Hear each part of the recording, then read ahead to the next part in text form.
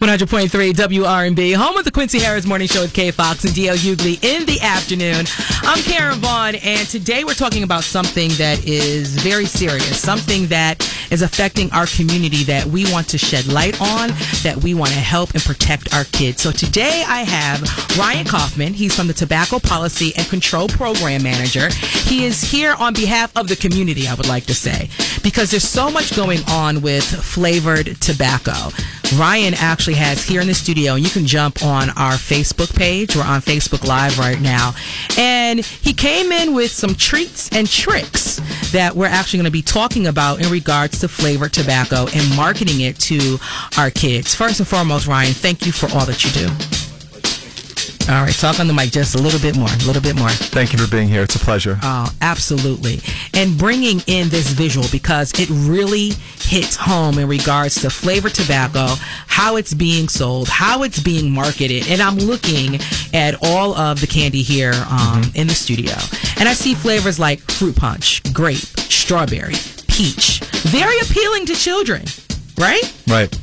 One may not think that there's any harm, but they're dangerous. Explain to the parents, explain to the kids, how are these dangerous coming into your life? Thank you, Karen. Thanks so much for having me on and for the opportunity to talk with the community about this important issue.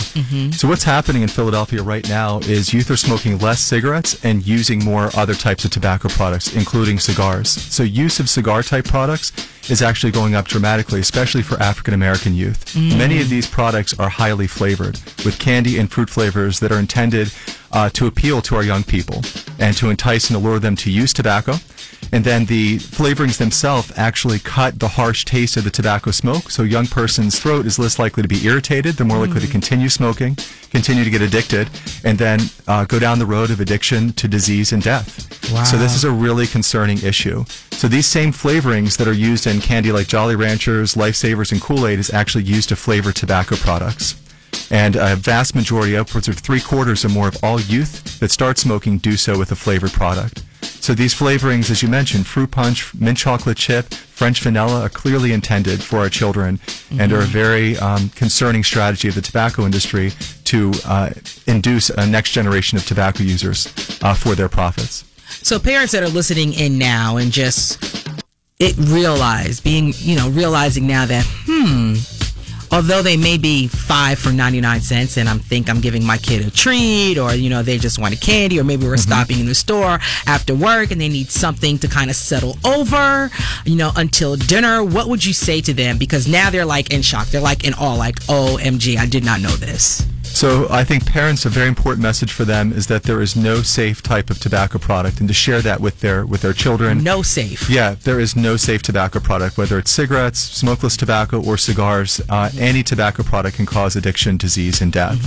And that to make them aware that the marketing of these products in the form of the flavorings, but also the cheap price, and often finding these located in establishments next to other kid-friendly products, are a strategy for the tobacco industry to target our children. So I think it's important for all parents in Philadelphia to stand up against the tobacco industry and stand for our communities and our children and say, our kids are off limits, right? Yeah. Our kids are going to have long, full, healthy, happy lives being tobacco-free. What are some of the scenarios that you see daily that everyone should know about that come across your desk in relation to flavored tobacco? I think it's important to know why the flavoring is put in these products. As I mentioned, it's to mask the harsh taste of the tobacco smoke and to make it more palatable, especially for young users. So that's asked often of us, and I think that's an important message. Another one is that cigarette use is going down, but use of these products are going up. So if you only look at the rates of cigarette use, it's easy to say we're winning the war against protecting and promoting the health of our children from smoking, when in actuality, cigarette use is going down, but the use of these products are going up. Another question that comes up around these often, that comes across my desk, is that, well, people are just using these products for marijuana. They're not being used for tobacco. But that's where it's so important to get into communities and talk with communities and youth about these products. And what they'll tell you is that even if you use the blunt wrap or the emptied out cigar to smoke marijuana, you're still getting tobacco through that outer layer, and there's no safe level of tobacco smoke. Secondly, there are certain brands that people will use for marijuana, but there's also certain brands of cigars that are just used for smoking tobacco. So there's a lot of I think despite how ubiquitous these products are, there's a lot of myths and misconceptions about the true harm that they can visit on their user, on individuals, on neighborhoods and communities as well. What's the average age here in Philadelphia that a child is starting to use flavored tobacco? The average age of initiation generally is somewhere between the age of 11 to 14. I'm not confident on what the ages are for Philadelphia specifically. Okay. But we have, the national data really shows us that youth of initiation is very young, 11 to 14 years old, when you don't have a true understanding of the addictive potential of these products and the harms of these products. Also related to that, you and I are looking at these, and we're adults. We know the way of the world on some level. Yeah. But it's very difficult for us as adults to be able to tell what is candy and what is tobacco. Imagine if you show this. I show these products to 9-year-olds, 4th graders, and I hold this up and say, "What does this look like?" And they'll say candy. Right, so it's, as grown adults, it's difficult for us to know what's what. Imagine a young person walking into a retail store in Philly. So how are they being introduced? Is it, in the store with their parents? Is it through friends? Which way are they being introduced? Because 11 to 14, that's like, 5th, 6th grade on up. So there's a few ways. One is that, unfortunately, there are some retailers in cities like Philadelphia that sell to minors, despite there being laws in place to protect minors from being able to access tobacco.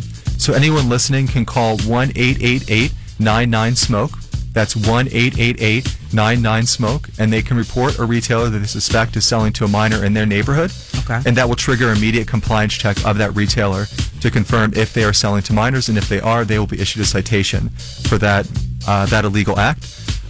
They can also report that on our Smoke Free Philly site, smokefreephilly.org. There's a tab there for report illegal activity. They can report that suspected transaction on our website as well. I think another thing that happens with these products and how they become aware of them is if you go into establishments, these can sometimes be placed right next to other kid-friendly products. So you're going in there and you'll find this next to the Starburst or next to other types of candy.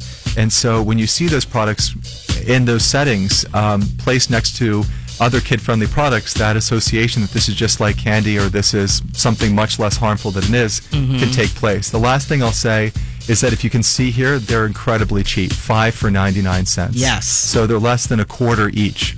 So it's when these products are cheaper, they fall more within the price range of what young people feel like they're able to afford. They may not be able to afford a pack of cigarettes, but they will be able to afford these cigar-type products. And it starts them a lot early. Like 11 is very young.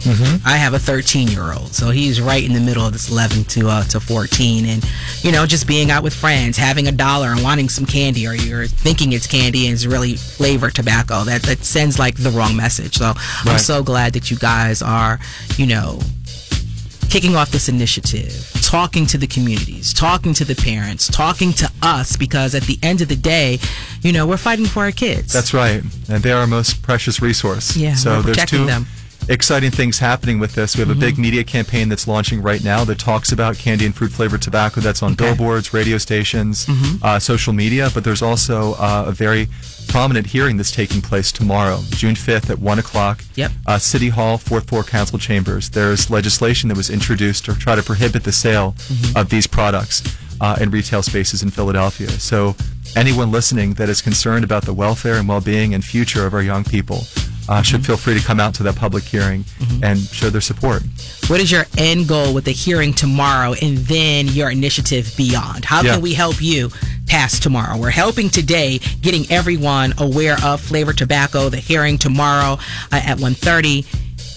What do you need from us moving forward? So the hearing tomorrow at 1 is about legislation that was introduced by City Council. So it's City Council that has introduced this legislation, and I applaud Councilman Jones and many other council members who's demonstrated their vision and leadership for protecting and promoting the public's health from tobacco use by introducing this legislation. So I think it's wonderful that they've shown this initiative and leadership. So Philadelphians, that's a public hearing, can come out to that hearing to show their support. The end goal of the Department of Public Health and Tobacco Policy and Control is to reduce adult and youth tobacco use and help restore the time, the health, and the money that tobacco use deprives Philadelphians of, so they can realize their full potential for themselves, for their family, for their neighborhoods, and for their communities. So reduce, resources, and protect. Thank you so much, Ryan. Thank you very much. This has been amazing. We're going to talk a little bit more off air. We're on our Facebook page, so we're going to be on Facebook Live. Jump on at R&B Philly on Facebook. You'll be able to see the candy here. We're going to talk about the differences and these tips and tricks and some hacks so parents can be better equipped in understanding flavored tobacco, how they harm our kids, and how we're all going to move forward together. Thank you so much, Ryan. My pleasure. Thanks again for having me.